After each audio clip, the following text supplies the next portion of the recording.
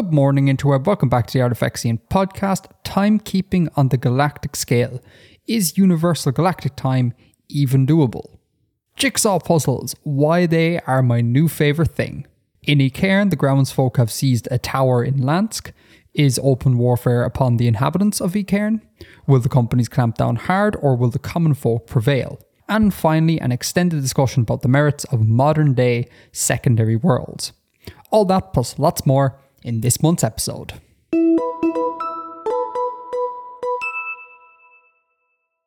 Okay, right. I'm beginning to crash. So That's here bad. we are. Do you mean like biologically or your computer? Biologically. My computer's fine. Oh, do you want to hear a great thing about my computer? I do. So I bought a new computer. I bought a desktop in an effort to reduce render times and to make productivity better. And oh my God, it's insane. I was rendering an 18-minute video the last day. And so this isn't going to be a direct one-to-one comparison because I was using different programs and there's different, amounts of graphics in each of the videos, etc. But historically, an 18-minute video on my previous computer might have taken between maybe 3 and 4 hours to render. Jesus. Yeah. And with this computer, it took 9 minutes. It was better than real time. And I was like, what? I thought there was some sort of error. I was like, this can't be right. Maybe it only rendered out the first couple of frames. It's like, no, the entire thing is 9 minutes. Now, I've since done some testing to try and make a more like-for-like comparison. And it works out that the rendering time is always just a little bit greater than real time when you control for various variables and things like that. So before it was 3x real time to render, and now it's like 1.1, 1.2, which is just class. So my computer is not crashing. Good. My computer is doing very good. My biological systems are crashing because I'm very tired. And you're very tired too, Bill, as well, aren't you? I am very tired. Yes. We're all very tired. So Working hard. Yeah, so Artifexia, just bear with us. This might be a disaster. The sleepy episode. A sleepy episode. All of our world building will be about sleep and dreams and beds. Oh, stop, Bill. Pajamas. Bill, you can't be doing that. That sounds so good right now. So it looks like we've started the show. So would you like to do some follow-up? Let's do some follow-up. So you have a thing here in the show notes. Svarog the Lesser addressed a comment to you in Reddit. What's going on? So Svarg the Lesser had a question for me, or a thought, regarding the world building I've been doing. We learned in the last episode that the companies have infiltrators and agents within the labor movement, within the striking movement. And their question is, how would the anti-company / strike movement take it if they learned agents were being planted to take advantage of them? Would this undermine the movement with mistrust and doubt over the leaders' motives, or lead to a stronger resentment against the companies and redoubled efforts? Would an internal witch hunt ensue? Might it be something they seek to turn to their advantage, playing or turning the agents right back at the companies? So yes, all of those are definitely possible outcomes. I guess the thing is that the important factor is that the labor movement, the agitators, aren't a unified front. And even though the companies aren't necessarily, the companies are in competition with each other, but they are still representing common interests when it comes to being in opposition to the labor movement. So even though they're not, exactly a unified front, they will have common goals. So, in pursuit of preserving company power in general is a little bit more unified than disparate groups not coordinating in being opposed to companies. So there wouldn't be a kind of a single thing to happen should it come out that they are being infiltrated. And I'd imagine a lot of the agitators know that there are infiltrators and agents trying to take advantage. So that might be something I will have to examine in a future story. Can I ask a question about real life, Bill? Yeah. Why is it that there's a lack of like unification there? I'm thinking in particular about like the unionizing efforts that appear to be going on the internets right now. It seems to be quite trendy. Like there's lots of subreddits like anti-work and things like that, just promoting a lot of unionization. But from my perspective, it seems to be a very disparate thing. Like it's pockets of activity going on about the place. This is specifically in the States. And like most workers would agree that like bad working conditions and crap pay is not good for them. So like it's mad that there isn't kind of like a unified front there, given that everyone agrees on the fundamentals there. What's that about? Why isn't there just like the union?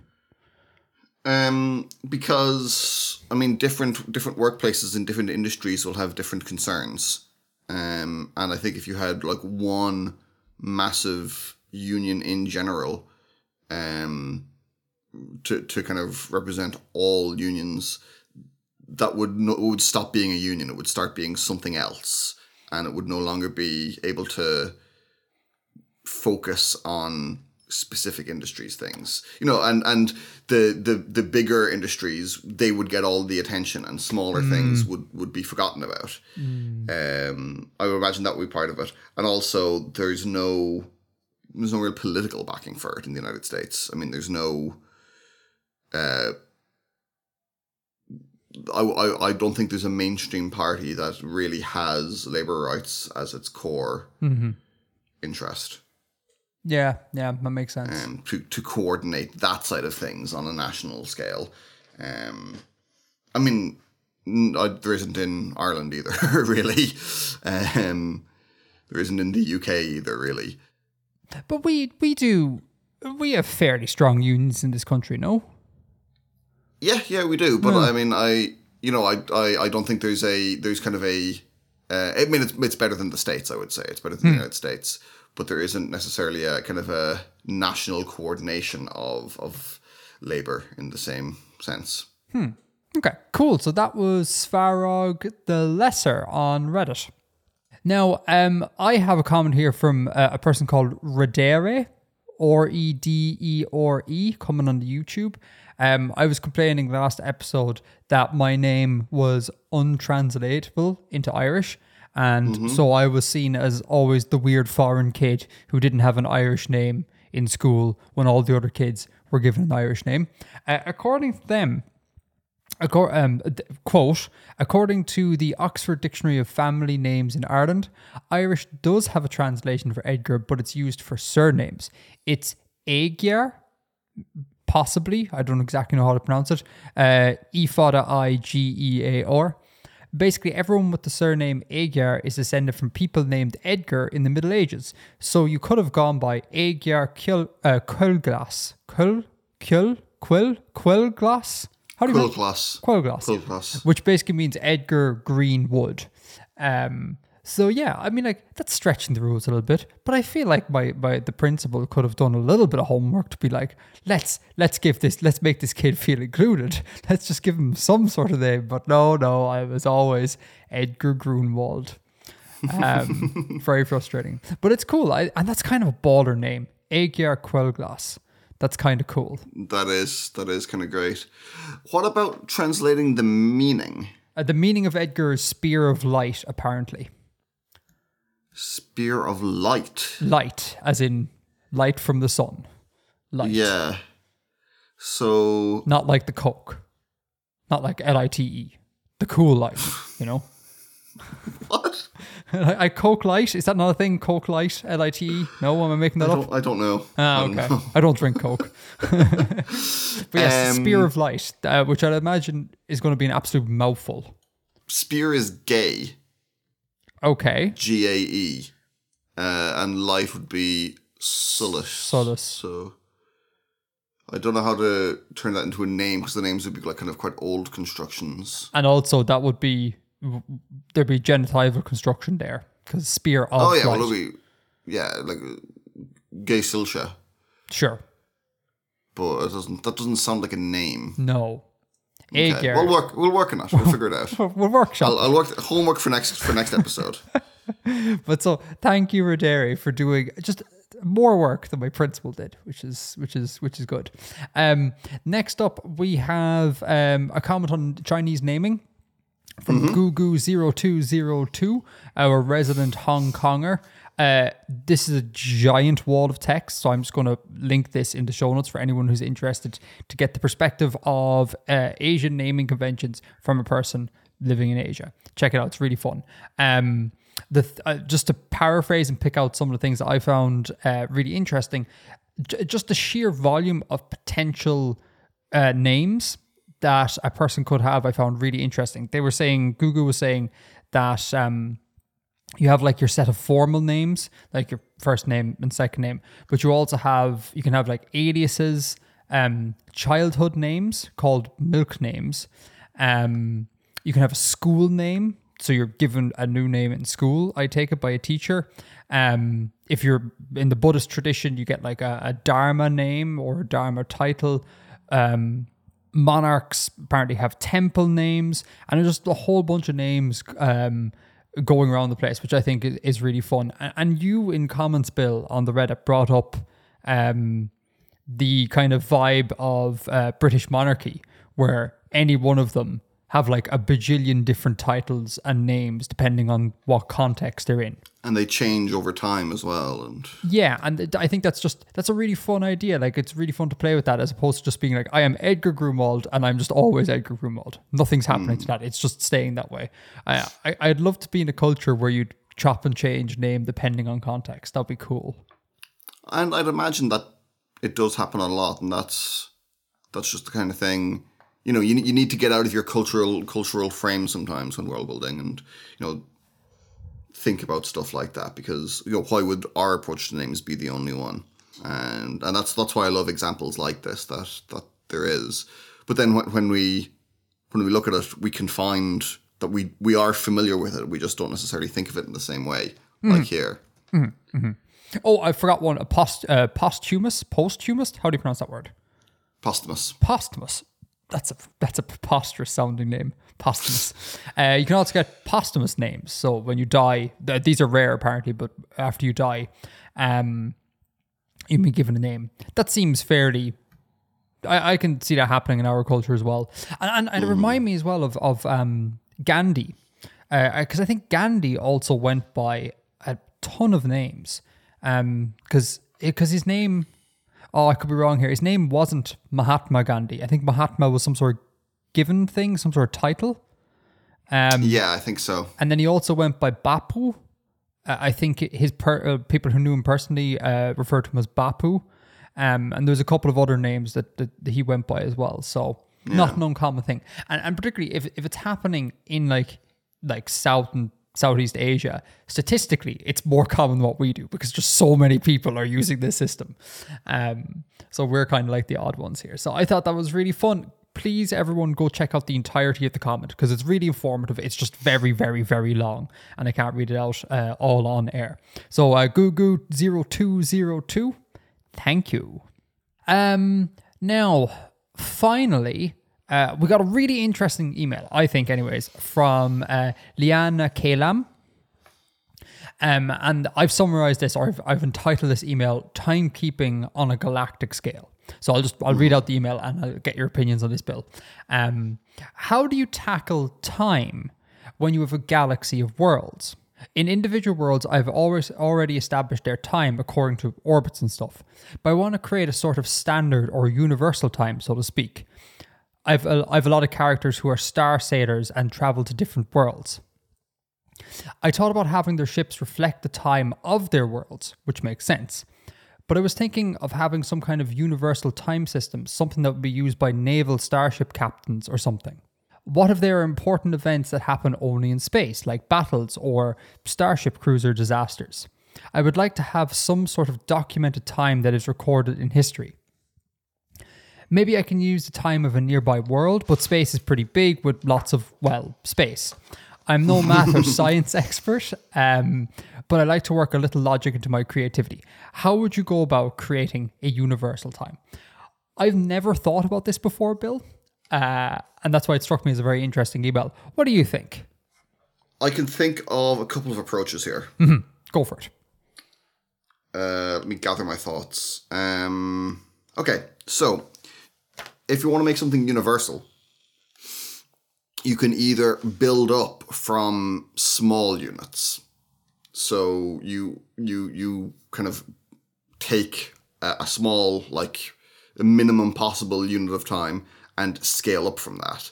Like if we're going to be totally universal, say like Planck time or something, and you use that as a fundamental system and build up from there.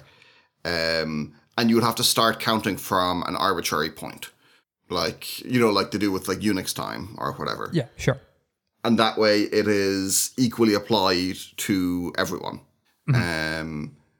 Another possibility would be, if we're talking on like a galactic scale, to go down from above, take a large period of time and subdivide it. So if we say we're talking a galactic scale, the rotation of the galaxy, and then treat that as like analogous to a year, and divide down from there until we get to human usable units. And again, that will apply equally arbitrarily to everyone.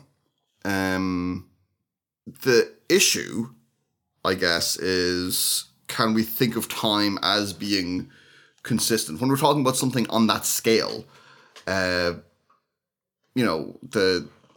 galaxy being however many thousands of light years across, and time, being relative and not necessarily consistent within everyone's perceptions. How do you account for that? How do you account for relativistic perceptions of time? And, can you really say that there is a single kind of standard time when you're dealing with things on that scale? Yeah, what happens if a Starship cruiser became derelict or whatever beside a black hole? Yeah, or just they're traveling at different speeds over long distances. They're going to drift out of synchronicity. So, that is if you're thinking very hard about it, a hard science kind of thing, time isn't going to necessarily be consistent over long distances. Yeah, what about time being set by political entities? Kind of like how, the British Empire conquered like 75% of the world and brought the imperial system with it. And like, to hell with what the people were doing there. They're now using this system. Could you argue, would you be comfortable with something like that? Like the Borg have their way of measuring time. And when they did take over all the various worlds and stuff, they just set that as a de facto standard time measuring system and force it to become universal. Everyone uses this because we're dominant. Sure, that makes sense. That seems to be a little bit contrary to the spirit of the question, though. So, like, how will that have anything to do with things happening in deep space? And it said maybe I could use the time of a nearby world, but that's not necessarily going to be useful in that context. But it makes sense in a narrative point of view. Okay. Actually, there's maybe a third approach. This is kind of what they do in Embassy Town, that you base it on human relevant units. So I don't know if you remember this in Embassy Town, but people record their ages in kilo hours. I have not read Embassy Town, and just for the folks, that's another China medieval novel. We reviewed one of their novels back in the past, but not this one. I'll throw a link in the show notes. You definitely read. We reviewed Embassy Town on the podcast. Oh wait, am I thinking? Sorry, no, I'm thinking of. I'm thinking of Perdido Street Station is the one I didn't read. Sorry. Yes, Embassy Town was the one with the. I was losing my mind for a second. So yeah, no, I'm completely wrong. We're tired. I'm sorry. That's the one with the aliens that come in two varieties, wherever they speak at the same time in the fractional notation. The aliens have two mouths. Yeah, have two mouths, yeah, and they speak same time with fractional notation. Embassy Town. Yeah. Yes, you're right. Yeah. Okay. They measure time in kilowatt majigs? Kilo hours. They measure their ages in kilo hours because they're humans, and everywhere that they are inhabiting has a different daily cycle or whatever. So that's kind of, that is their standard. Now, again, that doesn't necessarily answer the question here of how can you use it to record events in history. There's no reference to something else to record events in history. But it's, it's kind of a provoking starting point for thinking about it. Mm-hmm. And this is tangentially related or barely related, but just to bring up KSR's thing about the Mars trilogy once again. Mm-hmm. I think that's a kind of fun sort of like imposing a time system where it doesn't really fit. So in the Mars trilogy, or at least in book 1, because I've not read the rest of the books, and we reviewed it before in the past, it's set on Mars. Humans go to Mars, start terraforming it and making it into a more Earth-like planet. And the time system they use, instead of just like taking Mars's day and dividing it up into even segments, they just take the Earth's day and just superimpose that on Mars, and the two don't fit together. There's a time slip period at the end of each day where just the clocks stop in order to sync it back up with Earth time, and then the clocks start again. And I think it was something like 39 minutes. So that's very tangentially related, but it just popped into my head. And I think that's a fun thing to do with time. Yeah, that is a strategy people could use.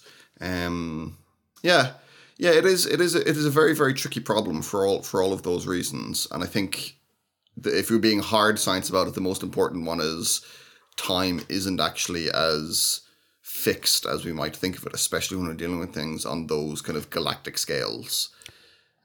I wonder if anyone in comments can name a work of fiction, like a work of hard fiction that like, or hard science that goes into this. Because I can't really think of anything that operates on that large scale that has explored this. All right. Nor I. Yeah. But it was a very thought-provoking email. I really enjoyed that. So thank you, Liana Kayla. Thank you, Liana. Right. That's kind of follow-up done. Can I just throw in a really quick little thing? Of course, Edgar. And it's not relevant to anything. As of 2 days ago, I have found a new curiosity in life. Oh. And I'm wondering if there are any like-minded people out there. So that's why I'm trolling on the show. Puzzles, Bill. I've started watching a lot of videos about puzzles, like as in jigsaw puzzles. Specifically jigsaw puzzles, not like... Yeah, specifically jigsaw Sudokus. Puzzles. No, not those. I do like a good Sudoku every now and then. Gotta love me some X-Wings. But yeah, no, jigsaw puzzles. And it's really fascinating. I cannot tell you how much content I've watched of people making gradient jigsaw puzzles. So like the entire jigsaw puzzle is just a gradient, like the Photoshop histogram. That's it. And they just put it all together and it's beautiful. It's really interesting. That sounds really hard. Yeah, I know. And then I've watched a ton of videos on people making monocolor jigsaw puzzles. So just the jigsaw puzzle is just like all white or all red. And it's really fascinating. And it's made me want to go out and buy puzzles again, because I have not done a jigsaw puzzle since I was a small child. But apparently there's like a thriving community of puzzlers out there. And I really want to go buy a jigsaw puzzle. So if there's any like-minded jigsaw puzzle enthusiasts out there, talk to me in comments. I want to hear from you. Give me some recommendations of what to buy and what to get. And then I saw this one awesome 3D gradient sphere jigsaw puzzle. So it's a jigsaw puzzle, and by the end of it, it's a 3D sphere that's a gradient map. And it's amazing, and it's beautiful, like a work of art. So I think I might go buy some jigsaw puzzles. That's it. That's my little comment. For the monochrome ones, are all of the pieces unique, or could some pieces go in like multiple places? So all of so what I've learned is that there are good jigsaw puzzles and there are bad jigsaw puzzles. Okay. The good jigsaw puzzles are entirely unique. So there's one solution, so everything works, right? And that makes it easier apparently, because you can't. Well, I don't know. People seem to look for that. Like it's a disadvantage if there's not a unique solution apparently. And there's this one girl. I think her name is Karen Puzzles. I think I'll leave a link in the show notes. This is a channel I've stumbled upon and I really enjoy. She reviewed a monocolor jigsaw puzzle made by Heinz, as in the ketchup company. And it was it was a promotional PR thing, and it was just a red square. And she has a video on trying to solve it, and she had to give up after like many hours of attempts because none of the pieces were unique. So she was like, it is unsolvable. I cannot solve this because everything can go everywhere and I have nothing to go on. And she just gave up entirely. It was like, this is a load of nonsense. Sounds like it would be easier. Yeah, it's worth checking out the video so you can hear exactly what she says about it. But it's weird because she classes like gradient puzzles as being easy. Like, it's easy mode for her. She's just like, it's grand, totally fine.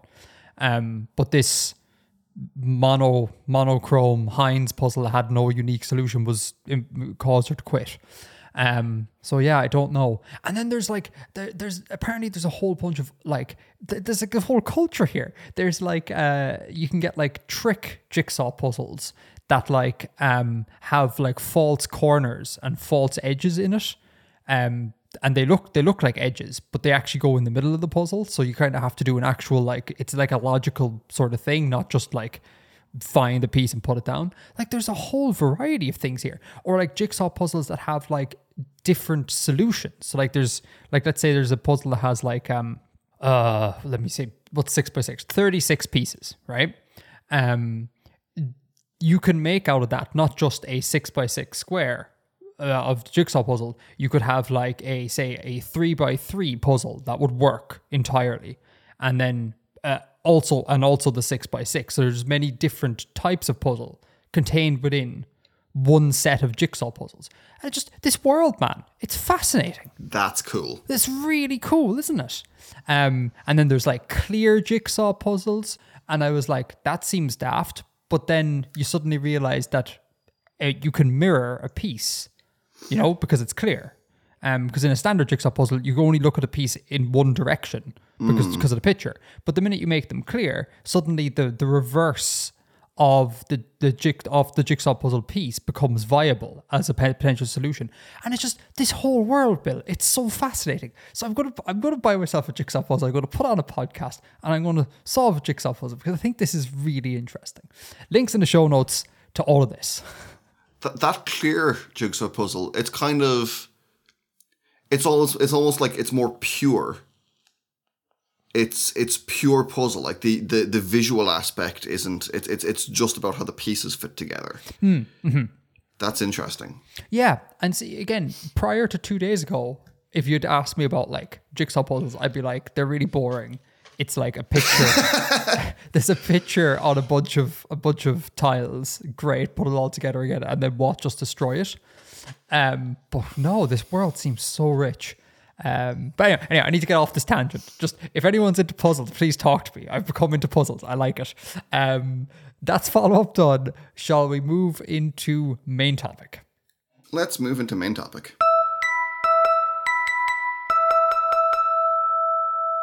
World building. Engaged. So this episode, we're going to be reading a declaration, a notice attached to a barricade in the city of Lansk. Very good.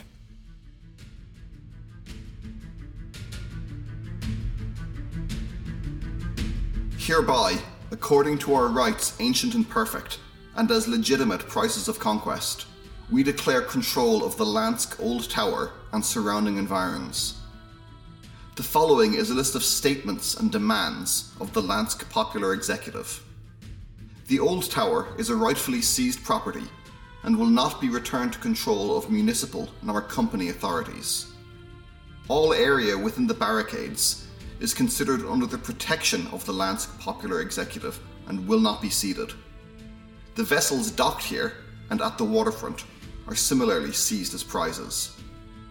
The batteries of these vessels are crewed by experienced personnel and are well supplied. The deaths of those slain in the seizure of these properties, while regrettable, as are all deaths, were casualties of war. Their remains shall be afforded full dignity and provisions will be made to return them to their communities where necessary. All prisoners taken are prisoners of war, and will be afforded full protection and dignity. Where possible, all industry within the barricades shall continue. Groundsfolk and workers may enter and leave as necessary for the continuation of their labour. The proceeds of this labour shall be put towards the protection and maintenance of the old tower and environs, and the benefit of the population herein. No company personnel shall approach within 15 lengths of the barricades. Attempts to do so will be considered hostile. No company vessels shall dock at the tower. Attempts to approach shall be considered hostile. For the purpose of negotiation and parley, bailiffs and municipal personnel shall be permitted to approach the barricades under flags and forms of truce, in groups of no more than 5. Any attempt to approach otherwise, or any breach of the forms of truce, will be considered hostile. We call for the immediate resignation of Chief Bailiff Baron te Eintov on the grounds of corruption, abuse of power, and unsuitability for office. We reject the imposed authority of the companies. We call for the cessation of municipal contracts with the Tamar, Valdine, and Eltian companies. Our struggle is the struggle of all groundsfolk in Abesk and all workers in all nations. Though desiring peace, we recognise our existence in a state of war, and as such will not seek violence, but will engage in violence where necessary to protect our liberties. Printed pamphlet affixed to a barricade in Lansk. Handwritten slogans in the margins read, "Solidarity with the Nomadiers," "The spires are ours," "Agitate," etc.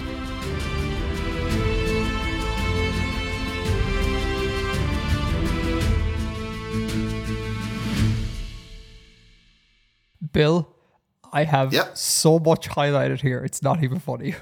Brilliant. I think this is the most highlighted piece I have ever had of yours.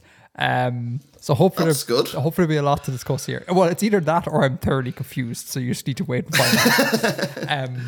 First off, I feel like this podcast is becoming like communist agitprop, and I'm fairly okay with it, which is kind of cool. This is a fictional setting. Exactly. Give us a quick summary, and then I'll head into my bullets. So as part of the ongoing unrest and agitation in Abeski society, a group of groundsfolk have seized control of one of the towers in Lansk. So the large towers around which the Abeski culture gets its kind of nickname of the spires. They have taken over one of the spires in the city.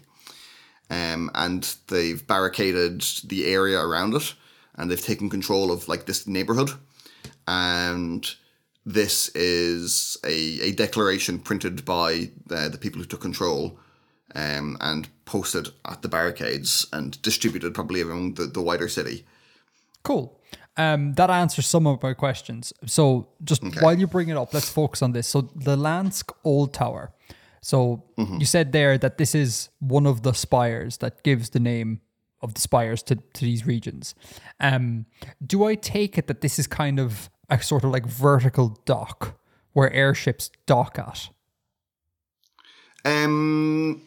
Not exclusively. You would get airships docking at it towards the top, but it's just like a large, it's a big tower. And there are businesses in it, and there are people live in it, and offices and things. Oh, okay.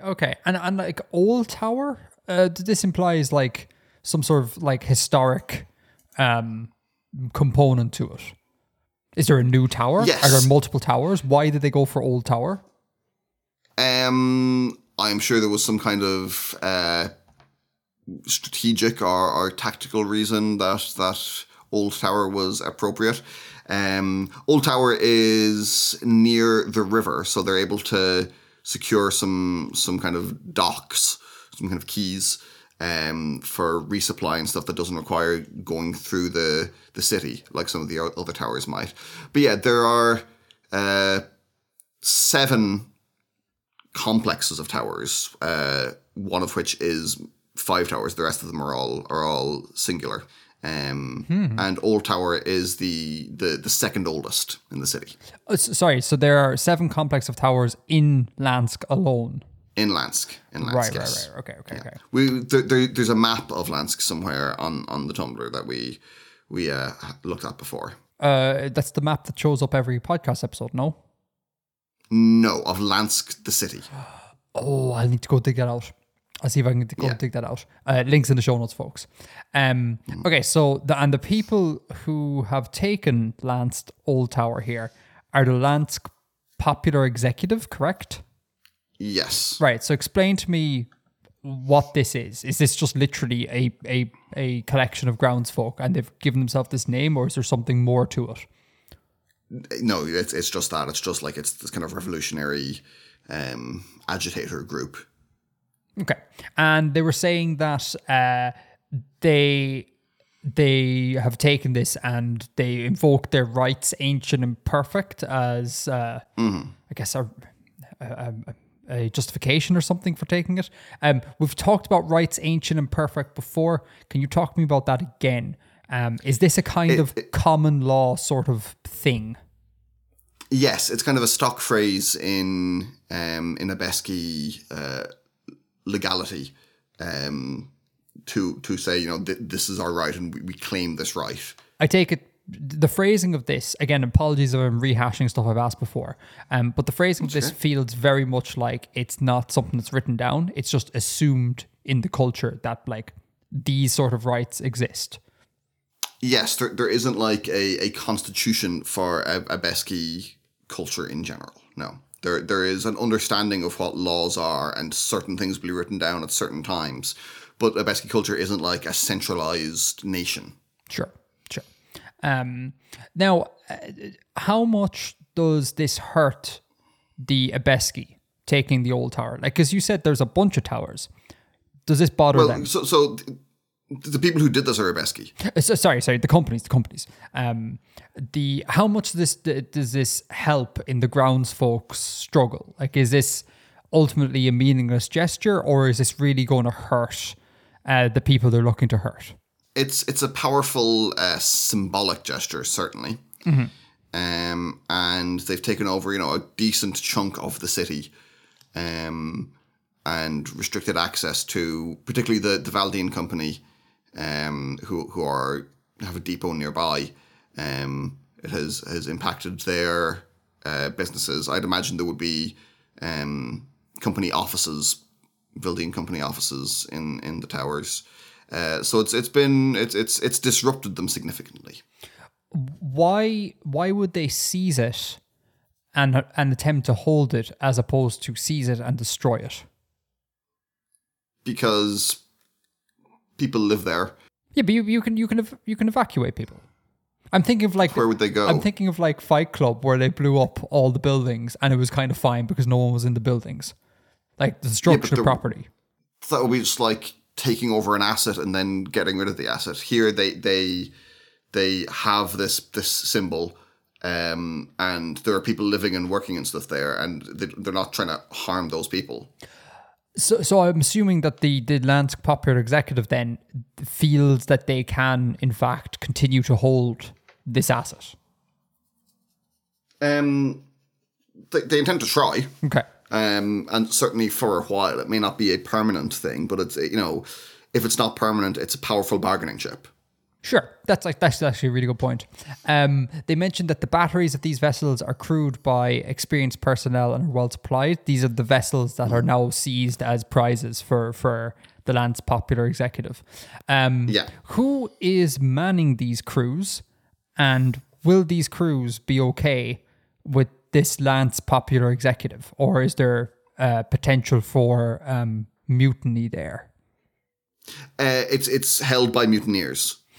Or like by former military people. Okay. Are crewing the batteries.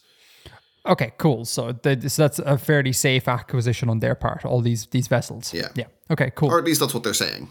they're certainly, whether or not it's true, they're certainly giving the indication that they have the ability to employ that force. Cool. IRL talk for a second. Can you, as much as I do love war stuff, particularly First World War stuff, I'm really bad with like legal definitions of things that go on in war. And I'm wondering if you could sort it out here. And the thing that's making me think about it is your line, the deaths of those slain in the seizures of these properties, while regrettable, as are all deaths, were casualties of war. Mm-hmm. What defines a war and what defines a casualty of war? Like, when is a war, and when is the death of someone justifiable because it's in a war? That's a good question. I don't know the answer to that in real life. Okay, I would have thought with all your like naval history interests that you might have something like that. Do you know anything about like the Napoleonic times or anything? From a legal point of view, no. I know that there were nominal, at least, protections for civilians, and for prisoners of war and stuff at the time. There was like rules of honor about how you would treat prisoners, and particularly officers. But I'm not clear on what all of the legal structure of it is. Okay. And do you know anything about where this tradition of like treating prisoners with a modicum of respect and dignity comes from? Again, IRL. I mean, it's probably practical to do so that your own prisoners get treated well. It's a mutually beneficial thing to do that. Yeah, but I mean, I could be wrong here, so please, internet correct me. But I was listening to a podcast on the World War II, but specifically only in the East, like what was going on in the Pacific theater. And apparently the Japanese during that time period, they just didn't think this way. Apparently they had no quarter for prisoners of war. And then your writing reminded me of that. And I remember listening to that and going like, that's really interesting that during that time period they thought so differently. Because I would assume that it's like, if we treat the prisoners good, our prisoners will be treated good. But then you have cultures who just don't think like that at all. And I find that really interesting. And I don't really know what the reasoning is there. I mean, what are you talking about with regards to Japan? I don't know that much about it. So, nor do I. So again, internet, if I'm wrong, please point it out. But I think the reports, and also propaganda plays a huge element here. So I might be getting propagandized information. But I think it was reports that like if prisoners, if the Japanese took prisoners, they would starve them, they would beat them, they would torture them, they would bring them to the brink of death without kind of killing them because, the potential for hostage exchange and things like that. Right. And I think some high ups viewed like Westerners' practice of like keeping prisoners of war healthy and happy as being like soft. That they weren't like, they weren't militaristic, they weren't like hard men, that they were like mommying the prisoners of war. So I think they just had a completely different outlook on what it means to be a prisoner of war, which I find really fascinating. And like I said, I don't understand it. I'm fairly sure that in Napoleonic times, prisoners of war would be used for like forced labor and stuff as well. So I mean, that's as recent as that. I think it was happening in Europe. Sure. Yeah. But they still not like outright killing them. Sure. And I just want to make it clear here, like, I don't want to come across to be like the way we act in the West is somehow better than the way others act at all. Like, I don't think there is a better when it comes to war. It's all horrible. It's just different flavors of horribleness. And you know what's really interesting, right? Just a bit of a personal story here. My grandfather was a prisoner of war in Egypt. And he died when I think it was 5. And he died quite young because of shrapnel. He had like a bunch of shrapnel. I've been told it was like shrapnel in his heart, which I don't entirely believe. But apparently he died as a result of injuries incurred in the war. And I wish he was able to live a little bit longer. I'd love to talk to him about that, particularly because like he fought for the bad guys, and I would have loved to talk to him about that and get his opinions on, find out whether or not like he believed what he was fighting for, or was he duped into it. What was it like? I mean, because it's a rare thing, I think, that people could have an opportunity to talk to someone who is a prisoner of like a world war. Like that doesn't happen an awful lot, certainly to people in Ireland. But like never had that chance. He died quite young, and I'm like, oh, that would have been interesting to find that out. Yeah. Anyhow, onwards. The proceeds of this labour shall be put towards protection and maintenance of the old tower and environs, and the benefit of the population therein. That's just straight up communist agitprop there. So well played. I mean, that's how much business they'll be able to do is yet to be seen. While they're maintaining the barricades, but yeah, this is their whole thing, that they're not getting the proceeds of what they're doing. And this is what they're setting out to rectify. Skipping down a bit further, you write, for the purpose of negotiation and parley, bailiffs and municipal personnel shall be permitted to approach the barricades under flags and forms of truce. Gotta love me some flags, Bill. So what's going on here? What I'm assuming white is probably not the colour of truce or peace or something here. Have you been thinking at all about this? Like, how does one indicate I am a non-combatant, I come in peace? Well, originally I was thinking, you know what, I don't want to do flags. Flags seems, it's a bit too normal, a bit too real world. But it's real world for a practical reason that you can see it from a distance. It's very clear. What about musical instruments? Could you have like a horn of peace? That's very interesting. Perhaps you could. Yeah. Perhaps you could. Because I mean, it wouldn't be that hard to just come up with like a 2-note little melody that is universally understood to be, peace. Yeah. And you could hear it from far off, I guess you couldn't tell exactly. It'd be hard to tell at a glance in a crowd, for example, who is the peaceful one. Because, the flag helps in that sort of way. But in any case, the other forms of truce, what do you mean by that? Like under flags and forms of truce. What is a form of truce? So forms as in behaviours. So there's certain ways that you're expected to act and behave, and like, a peace band on your sword kind of thing. So it's kind of a formalized way of acting when you're in parley, or when you're seeking a truce. And if you break that, then it's seen as hostile. Okay. Skipping down further, this is the third to last point, the anti-penultimate point. Can you remind me who Chief Bailiff Bauren Te Eintov is? What nastiness did he do in the past? So he's the chief bailiff of the city of Lansk, and he ordered what kind of turned into a massacre at a labour protest that we detailed a couple of years ago. In Lansk, there was a kind of a meeting in a field near the quays, and he ordered the bailiffs to charge, and they wouldn't. So he hired the Tamar company to break it up, and they narrowly missed shooting at an Earthani vessel, and people were killed in the crush. Yeah, and he's deeply in bed with the Tamar company. That would be the corruption that the grounds folks cite. Yeah. Okay. A lovely man, all in all. Man, woman. I'm assuming man. Man. Yeah. Man. In general, Abeski names, forenames that end with a consonant are usually male, and ending with a vowel are usually female. Oh, I didn't know that. Interesting. Okay, cool. Now, penultimate point, quote, though desiring peace, we recognize our existence in a state of war, and as such will not seek violence, but will engage in violence when necessary to protect our liberties.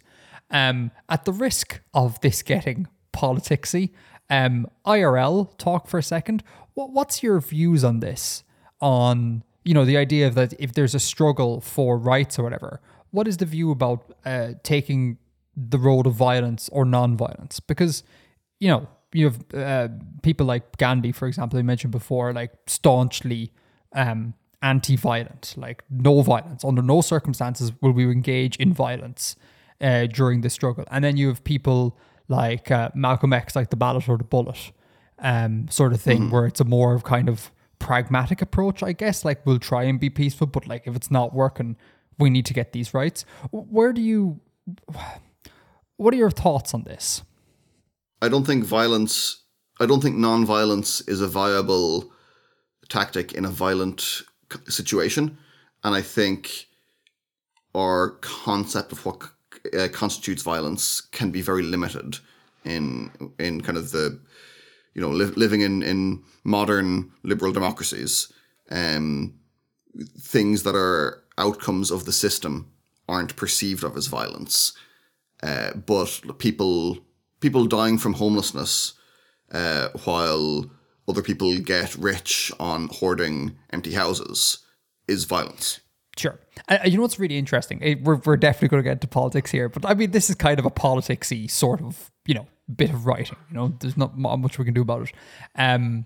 There's kind of that idea of like what violence means. I get the impression from just of the politics internet sphere that like there are two camps here. There are the camp that's like, there's a broader meaning here. And then there's the other camp that go, you're redefining the word violence in a sort of postmodern sort of way to basically mean anything you don't like. And I think those people would say that what you just said would fall into that camp. And it's mad because like they say that this is a new invention, like it's a postmodern sort of word trickery going on. But again, going back to Gandhi, I think one of his famous quotes, and this is ages ago, like this, I don't know how many, nearly a century, maybe? 70, 80 years ago. 70, 80 years ago. I think one of his famous quotes was, poverty is the worst form of violence. So like the word was being used like that, like, nearly a century ago. And it's mad. I feel like people they forget very quickly about history, like and how history works and, what was said and done in the past, that there's kind of a precedent for this. Because I'm with you. Like, I think the word violence doesn't literally just mean you're beating someone up. That's a very narrow, limited scope of what the word violence can mean. Mm-hmm. I don't know if I agree with your sentiment that like non-violence in a violent context doesn't work. Because again, if we go back to Gandhi, would that not be a counterexample to that statement you just made? It works as an alternative to violent resistance. So there's violent resistance, and then there is non-violent resistance that you can engage with. But pure non-violence as the only form of resistance doesn't work, because there was people like blowing up soldiers and blowing up police stations and stuff in India at the same time as Gandhi. Okay. And so what you're saying is like the cumulative effect of all of that, Gandhi's non-violence and other more violent campaigns, resulted in the outcome that they wanted. Yeah. Yeah, okay. That would be my feeling on it. That makes sense. And I can't think of examples where a non-violent agitation for change in the face of violence achieved anything unless there was also a violent wing. Or not necessarily a wing, but unless there was also a violent resistance. I can't think of anything off the top of my head either. That's interesting. Yeah, that's very interesting. And then I guess final point here, going back to the piece, is two questions. What is the next move for the groundsfolk here? Or maybe more specifically, what's the next move for the Lance popular executive? Do they hunker in? Or are they going to try and take over more property? They're going to try and expand where the barricades are. So kind of street by street, maybe move a barricade or build another one and take over more just by getting the population on their side. That's their play. Okay, and so that seems to imply that the population is not currently on their side. Not fully. I mean, it's a major change, and it is standing up against many powerful external actors. the bailiffs and the companies. And it's it's an unfamiliar situation. It's not the status quo, and change is always dangerous. Okay. And what do you see is going to be the response of the companies?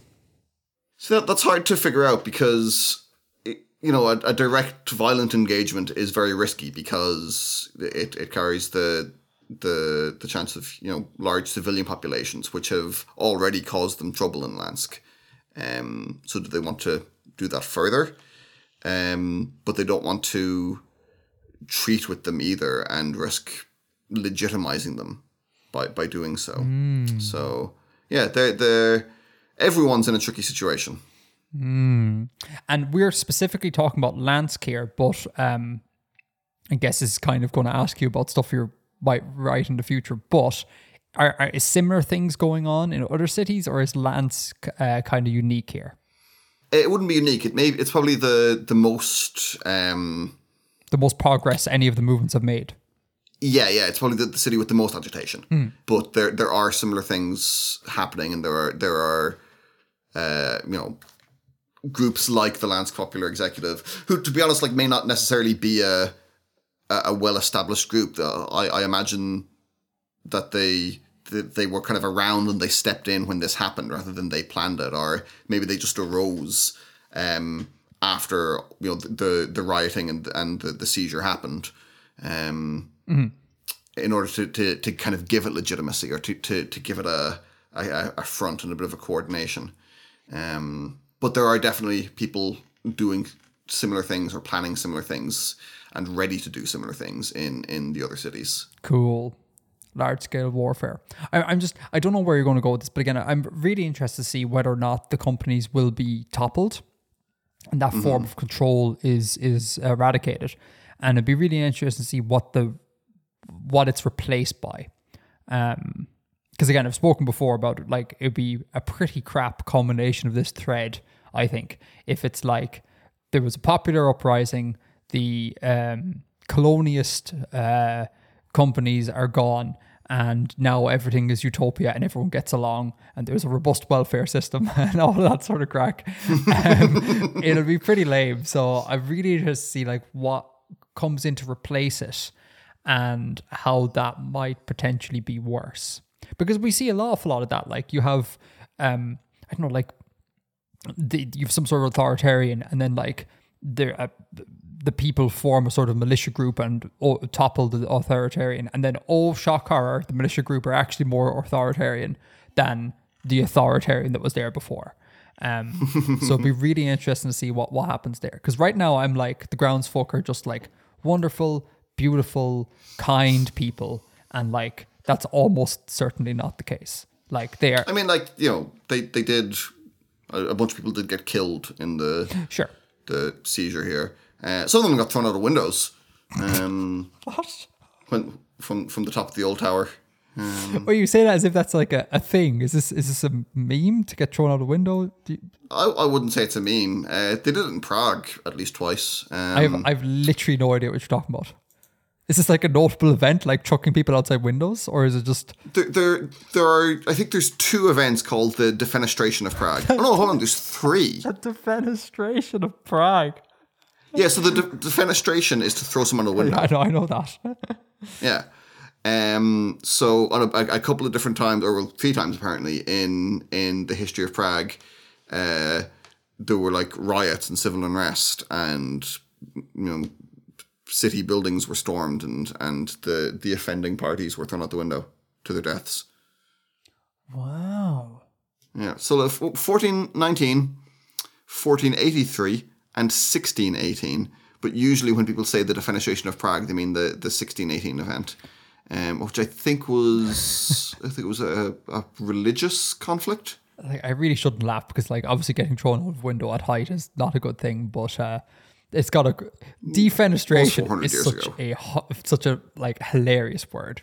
Defenestration. It's a good word. It's a very good word. Yeah. I think we found our title. Anyhow, the Defenestrations of Lansk. Yeah, exactly. Yeah, the Defenestrations of Lansk. That's all my points. Anything I missed? And anything in closing? No, I think we pretty much covered everything. As you picked up with the hereby according to our rights, ancients and perfect, I've reused language from some other documents, from a strike pamphlet from a few episodes ago, and from the constitution of the charter, or whatever I called it, of the Tamar Company. That phrase appears there, and something we will not seek violence is from the strike pamphlet, or from the charter of the nomad, maybe. So yeah, there's kind of stock phrases that get used both as sort of Abeski legality and kind of terms of the agitation ideology, comrade. So yeah, exactly, kind of shibboleths like that to identify. Not just what I'm saying, but the way I'm saying it indicates something about my background. So there's a few of those in there. Handwritten slogans: solidarity with the Nomadiers. That's the vessel that mutinied. The spires are ours. It's just, we're going to take control, and agitate. Just a general call to action. But yeah, I think we've covered everything there. I'd imagine if we were actually in Lansk, I'd imagine some of the slogans would be like, 18s plus, to be fair. I think this is all very civil. Agitate. It'd be. Oh yeah. I mean, this is a family podcast. It's a family podcast. The Defenestration of Lansk. Something you can listen to with your kids. All right. Should we do a real quick green room? Let's do a real quick green room. Oh, sorry. Actually, no. We can't do green room yet because we need to talk about some of my stuff. I'm so used to not talking about my stuff. That I totally forgot about that. So yeah, not green room yet. Green room in a bit. Let's talk about some artifacting content. I made a new video since the last time we talked. It's called Redos and Retcons, episode 4, I think it was. I think you did episode 3 since we last talked as well. Oh, did we? I think so. Oh my God. Okay. Certainly I watched it since we last talked. Wow. Okay. So there could potentially be 2 episodes. Those will be linked in the show notes. I'll open the floor to you in a sec, Bill, if you have specific questions about them. But I actually don't really want to talk about any of the content in those videos. I want to talk about content that will come up in future videos and get your sort of vibe check on some of the thoughts I'm having.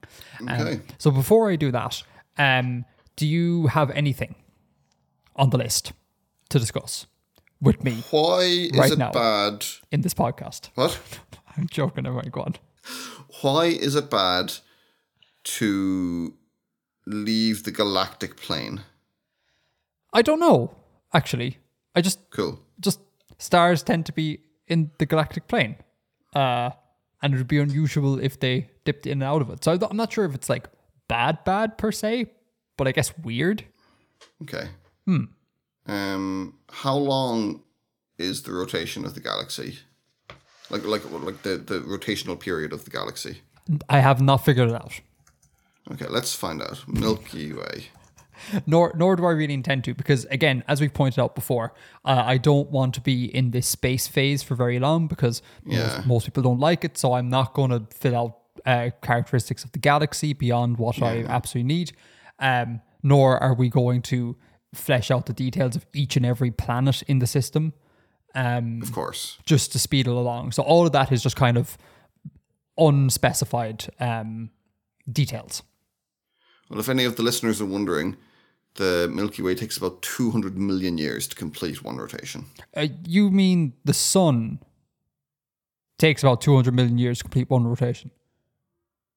Because not every point in the Milky Way will take that long to complete a rotation.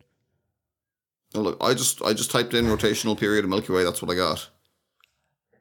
I think that's the sun's galactic year. Hold on, Googling. Do you know what's a great travesty? When you Google the sun, at least for me, the first number of articles are the English tabloid. And that's a damning indictment on us humanity. I get the Irish Sun. Oh, maybe. Oh, I didn't realize there was an Irish Sun. I don't read tabloids. I don't read newspapers. So I just figured it was English. Well, no, it says the words the Irish Sun. Yeah. That's all I know. Yeah. How long? The galactic year is the duration of time for the sun to orbit once around the center. I suppose because they're not actually physically connected, things will take different times, yeah. Yeah, like if you're orbiting in the core of the galaxy, you're zipping around that core really quickly relative to what you would be doing if you were on the outskirts. Yeah, that makes sense. And I get, that is a short enough timescale for things to be relevant to the development of life, etc. So maybe there is something to that. Maybe, I guess. Hold on. So what did you say it was? 200 million years. Yeah, of course. So according to Wikipedia, the sun orbits 2.25 times 10 to the 8 years to take one orbit, and that's 200 million years. Yeah. That, again, not specifying that because I don't intend for it to have any ramifications, but I might actually talk to Bib about that, whether or not galactic orbits can have some sort of ramification for life. I guess you could, I don't know. I don't know, actually. That's an interesting one. I'll look into that. The thing, I know you went back on this a little bit in episode 4. A little bit. About the hill spheres. A lot.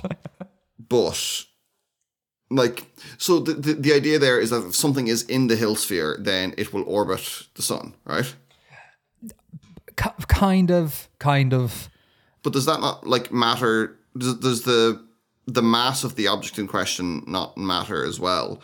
And treating another star like just another object in the hill sphere seems kind of weird. Like, would it not also matter the mass of the object, the other object you're talking about? And if there was 2 stars close together, that would be a totally different scenario, and that they would pull on each other. Yeah, I think the answer to that is yes, it would matter. But I think another thing that would matter would be speed. Would be a huge one, because, like, yeah, if you had like one star just bombing it along for whatever reason, and it could like do like a flyby of the of an additional star and not get caught because of its speed, you know, there's a lot of play here. It's really complicated. Like N-body problems are really complicated, and I don't fully know the answer. The astronomers in comments were like, "It's fine." Fair enough. Apparently, we've ran simulations, and whenever some stars in the distant future will get close to the sun, like really close to the sun, apparently the simulations indicate that this wouldn't cause any major effects, save for more comets will be thrown out of the Oort clouds. You might get a very comet-heavy environment, but you're not going to get things like apparently planets being knocked out of orbit and that sort of stuff going on. So I'm literally just trusting astronomers there because, again, hill spheres are really complicated. Okay. Right. Cool. Yeah. I think those are my questions based on the last 2 videos. Okay, cool. Now, so the thing I want to talk about is the goal of this series is to do a basic setting, right? Mm-hmm. And by basic, it's largely that means just like the most, I guess, lean into the most common tropes in a way. Mm-hmm. And just do kind of like not very interesting things, but do them hopefully well, right? So like, if I had set my world around the black hole, that would fail the goal because that's a very complicated, non-typical setting. So I've been trying to do some thinking about the future of this. And FYI, just Artifexia, this is a bit of a secret, so maybe don't write this in the comments of the actual video. So few people listen to this video, these podcasts, that I'm okay sharing it here, but just keep it between us. For the elite. It's for the elite, exactly. So yeah, I've been thinking about like culture, right? And the type of time period that I might experiment with on the planet. And as per the goals of the series, that would imply a medieval setting, right? A low-tech medieval type setting, because the majority of fiction is set kind of in that time period.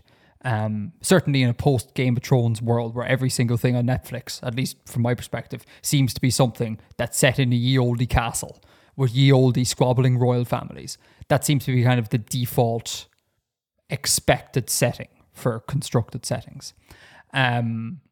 Would you concur, first of all? No. You would not. So what do you think is the sort of like the most frequently trodden time period or aesthetic in world building currently?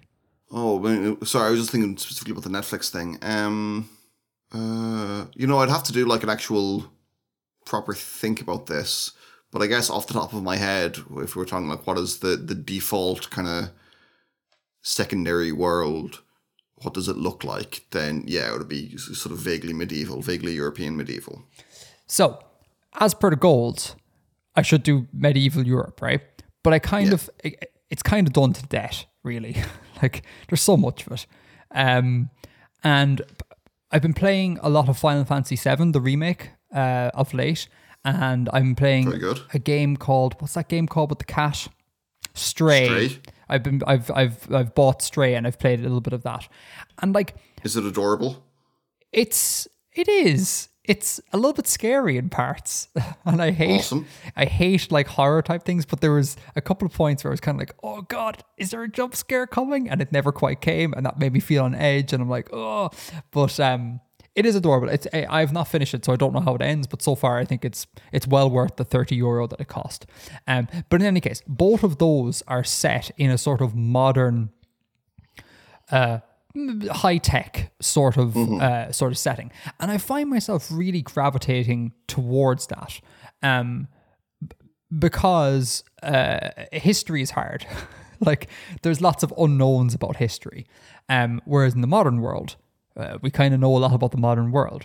And I was thinking about whether or not going down a modern urban fiction would be a good call. And I want to bring that to you, and I want to see, what do you think? Do you like this kind of epoch in fictional worlds? Do you think other people will like it? Do you think it's an interesting thing to bring up? Thoughts?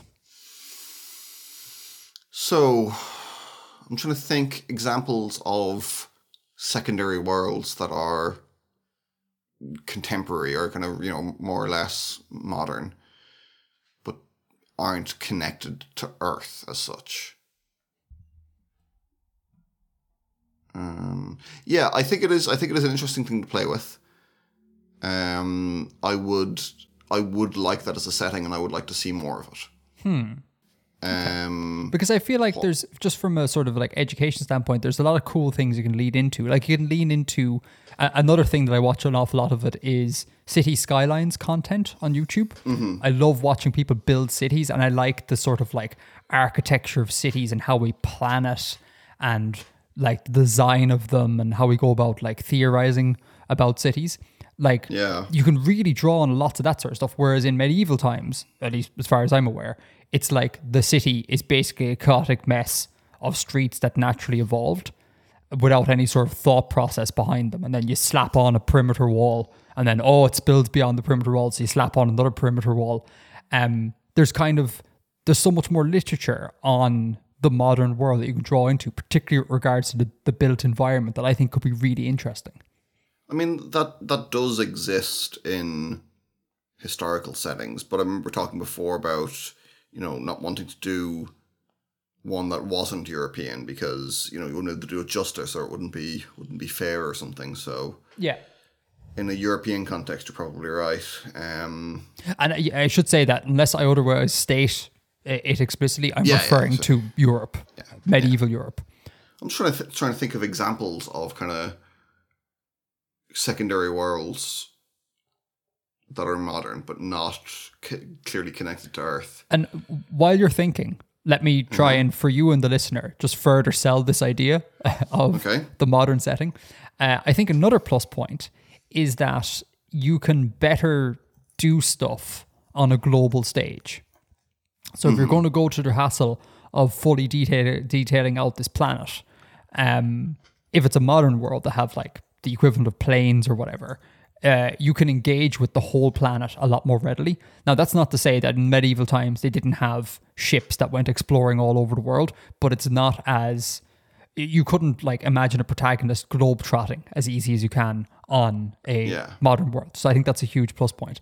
And also I think geopolitical machinations, at least for me, are easier to think about in the context of the modern world, because I kind of have an intuitive feel for like what the military power of a modern nation state is, and how will that play into geopolitics? Whereas I have a very difficult time thinking about the equivalent in a medieval world because just everything's so different. There are no tanks, there are no machine guns. What does the threat of violence from one group or whatever mean to another group when the level of violence is so far removed from what we are used to?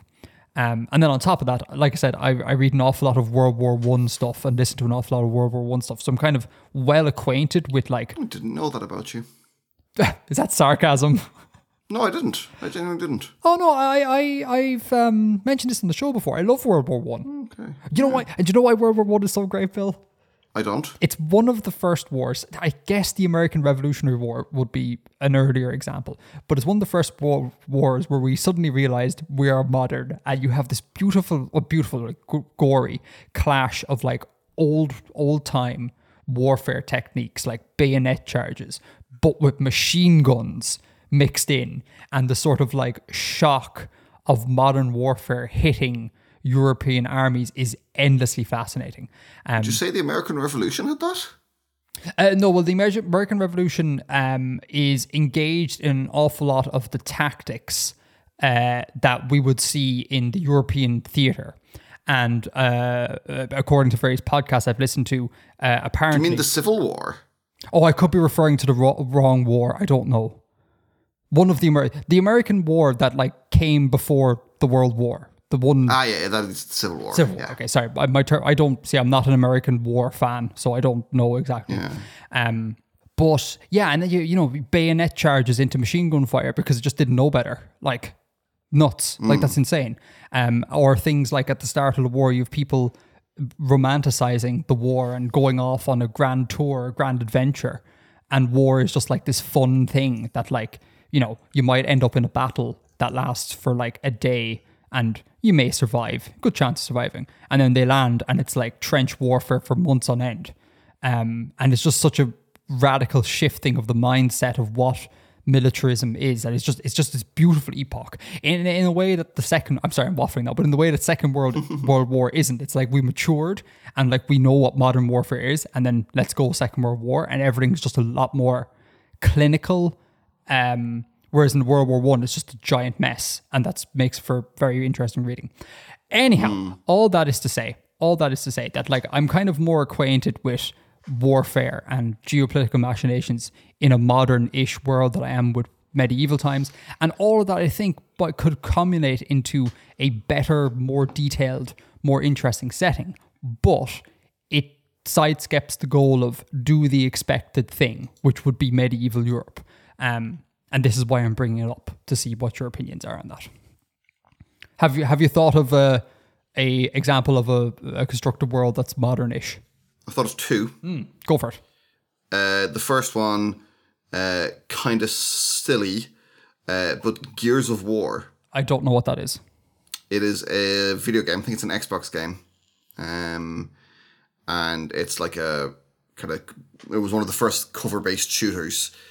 And it's very interesting because there's no clear indication of anything being related to Earth in it, and it's it's probably actually like a futuristic, like somewhat futuristic kind of setting.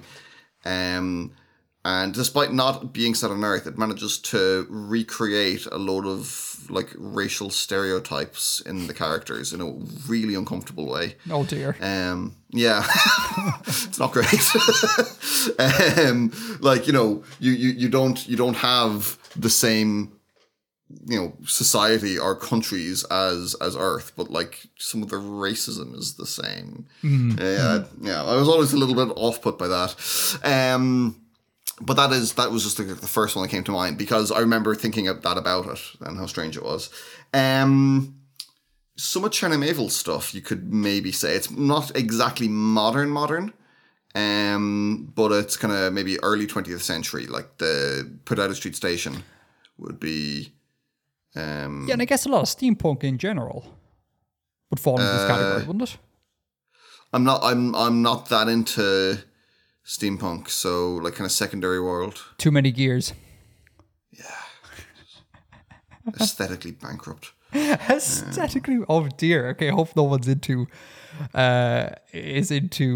steampunk here. Sorry, I apologize on behalf of the Artifacts like podcast. some of it's great. The Difference Engine was a great novel, and there is good stuff there. But it's a very low kind of engagement for me and my interest in history. I just find it a very kind of superficial take on it when actual Victorian culture and stuff is so interesting.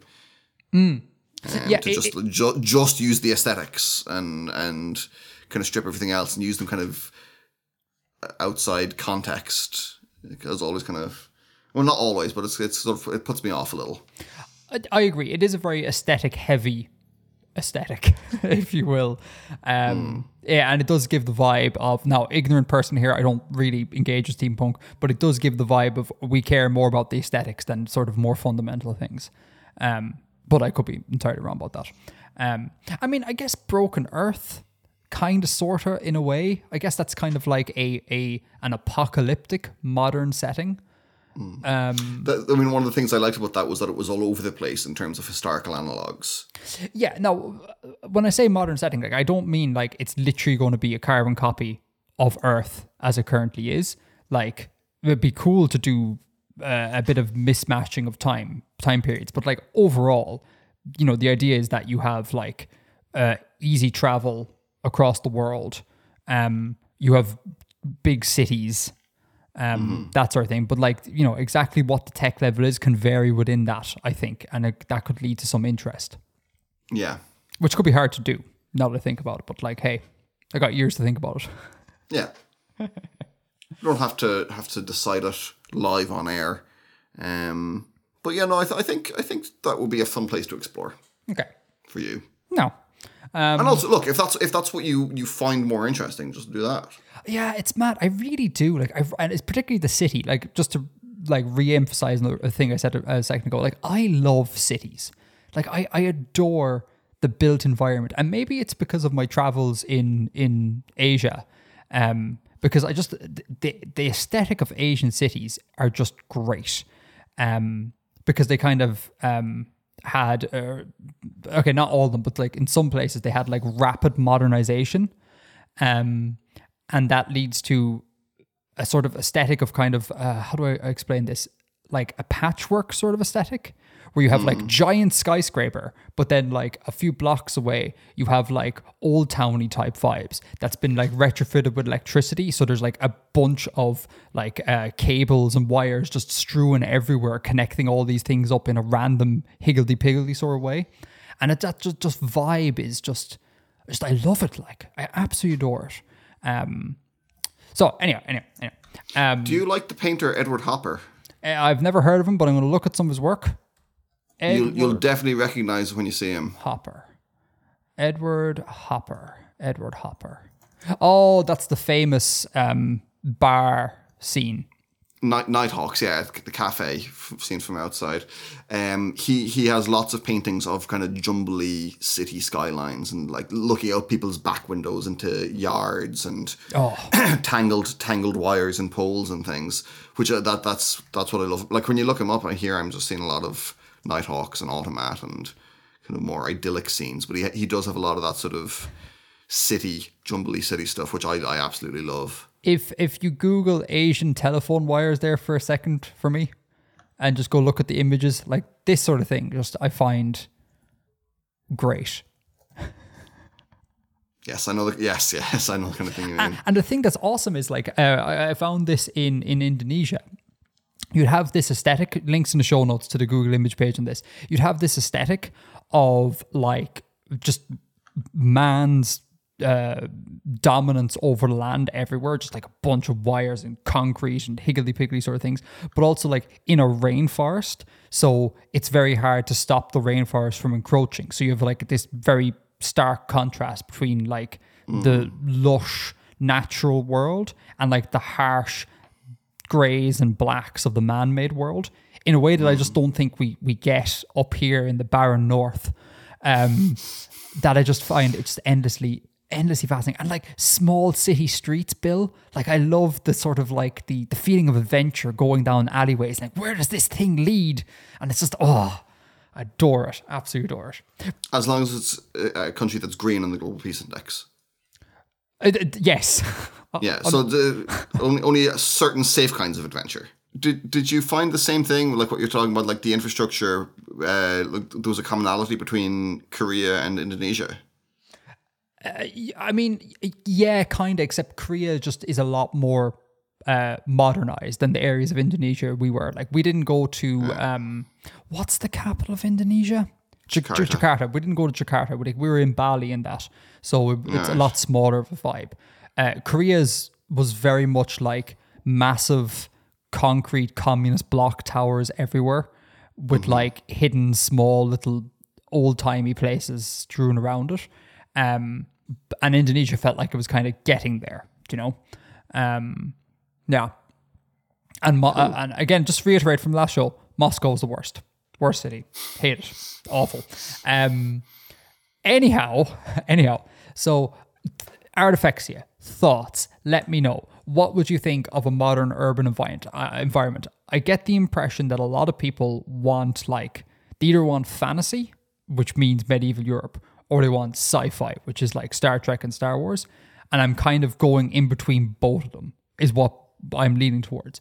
I want to know what your thoughts are. Where do you think that would be fun?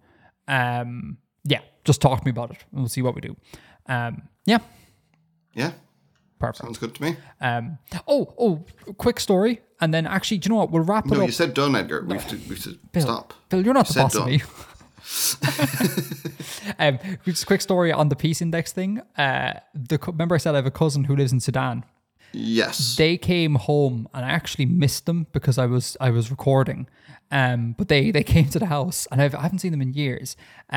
So the captain was talking to them and we all got formally invited to Sudan. And I was like, oh, neat. Yeah, but Sudan it's very red on the map. And then, so I did the thing where I was like, okay, right, but these things are all very subjective. You know, one man's red is another man's orange. Let's just look into it. And as the saying goes. Exactly. And I looked into it and the Wikipedia page just terrified the crap out of me. Apparently, of late, there's been like a lot of unrest. And I'm like, no, I can't do that. Like, I want to go to Sudan. I'd have like free accommodation because I'd be staying with family. And, you know, I'd be in with locals and they could tell me where to go and what to see. But God, the Wikipedia page terrified the living daylights of me. I couldn't do it, like. But in any case, it's an hour and a half, right? And we've been aiming, well, at least implicitly, I've been aiming for about that length of shows just to keep the premiere short-ish, you know, on YouTube. Manageable, yeah. Manageable, exactly. So we're not asking everyone to be there for like 2 or 3 hours. So I'm going to make an executive call if it's okay with you, Bill. Mm-hmm. I'm going to say no green room this episode. No green room? No green room. Because all we were going to talk on the green room was basically what recipe we're going to cook for the cooking show. So I think I'm just going to talk to you about that off air. And we'll talk about it next time. So this show isn't crazy long. Okay. Yeah. So this is it. This is it. It's a very anticlimactic ending, but I think it's good for time. Folks, thank you as always for watching. Thank you for patronizing. YouTube deleted the AdSense account on me, which was interesting. I saw that. Yeah, what was that about? Not that we basically make zero money on ads from YouTube. I think we've gotten up to the high cents. Nice. In terms of revenue, so it doesn't actually matter, but like, you know, in the unlikely circumstance that this podcast like blows up, like it's not going to happen, but like if it does blow up, it's nice to know there's patrons there. Now, is that high cents per video? High cents per month, I think I have it set at. Per month, okay. So like 3 times a year we could split a bag of crisps. We could, yeah. We should. Okay. You know what we should do? We should actually do that and like performatively eat the crisps on air. And then, you know, talk about how great that YouTube Daddy is and it, you know, pays us so much money for our time and effort that we put into it, the platform, and continuing its vibrancy with a diverse array of content. And we mull over that while we chew on crisps that we barely are able to afford because of the crap YouTube AdSense revenue. But in any case, I bring it all up to say that it doesn't actually matter. But thank you for patronizing the show. Orders of magnitude more money comes in because of you, and YouTube sucks. So yeah, thanks for watching the show. Thanks for supporting us on Patreon. Thanks for checking out the merch. Links to all of this is in the show notes. Until next time, Edgar out.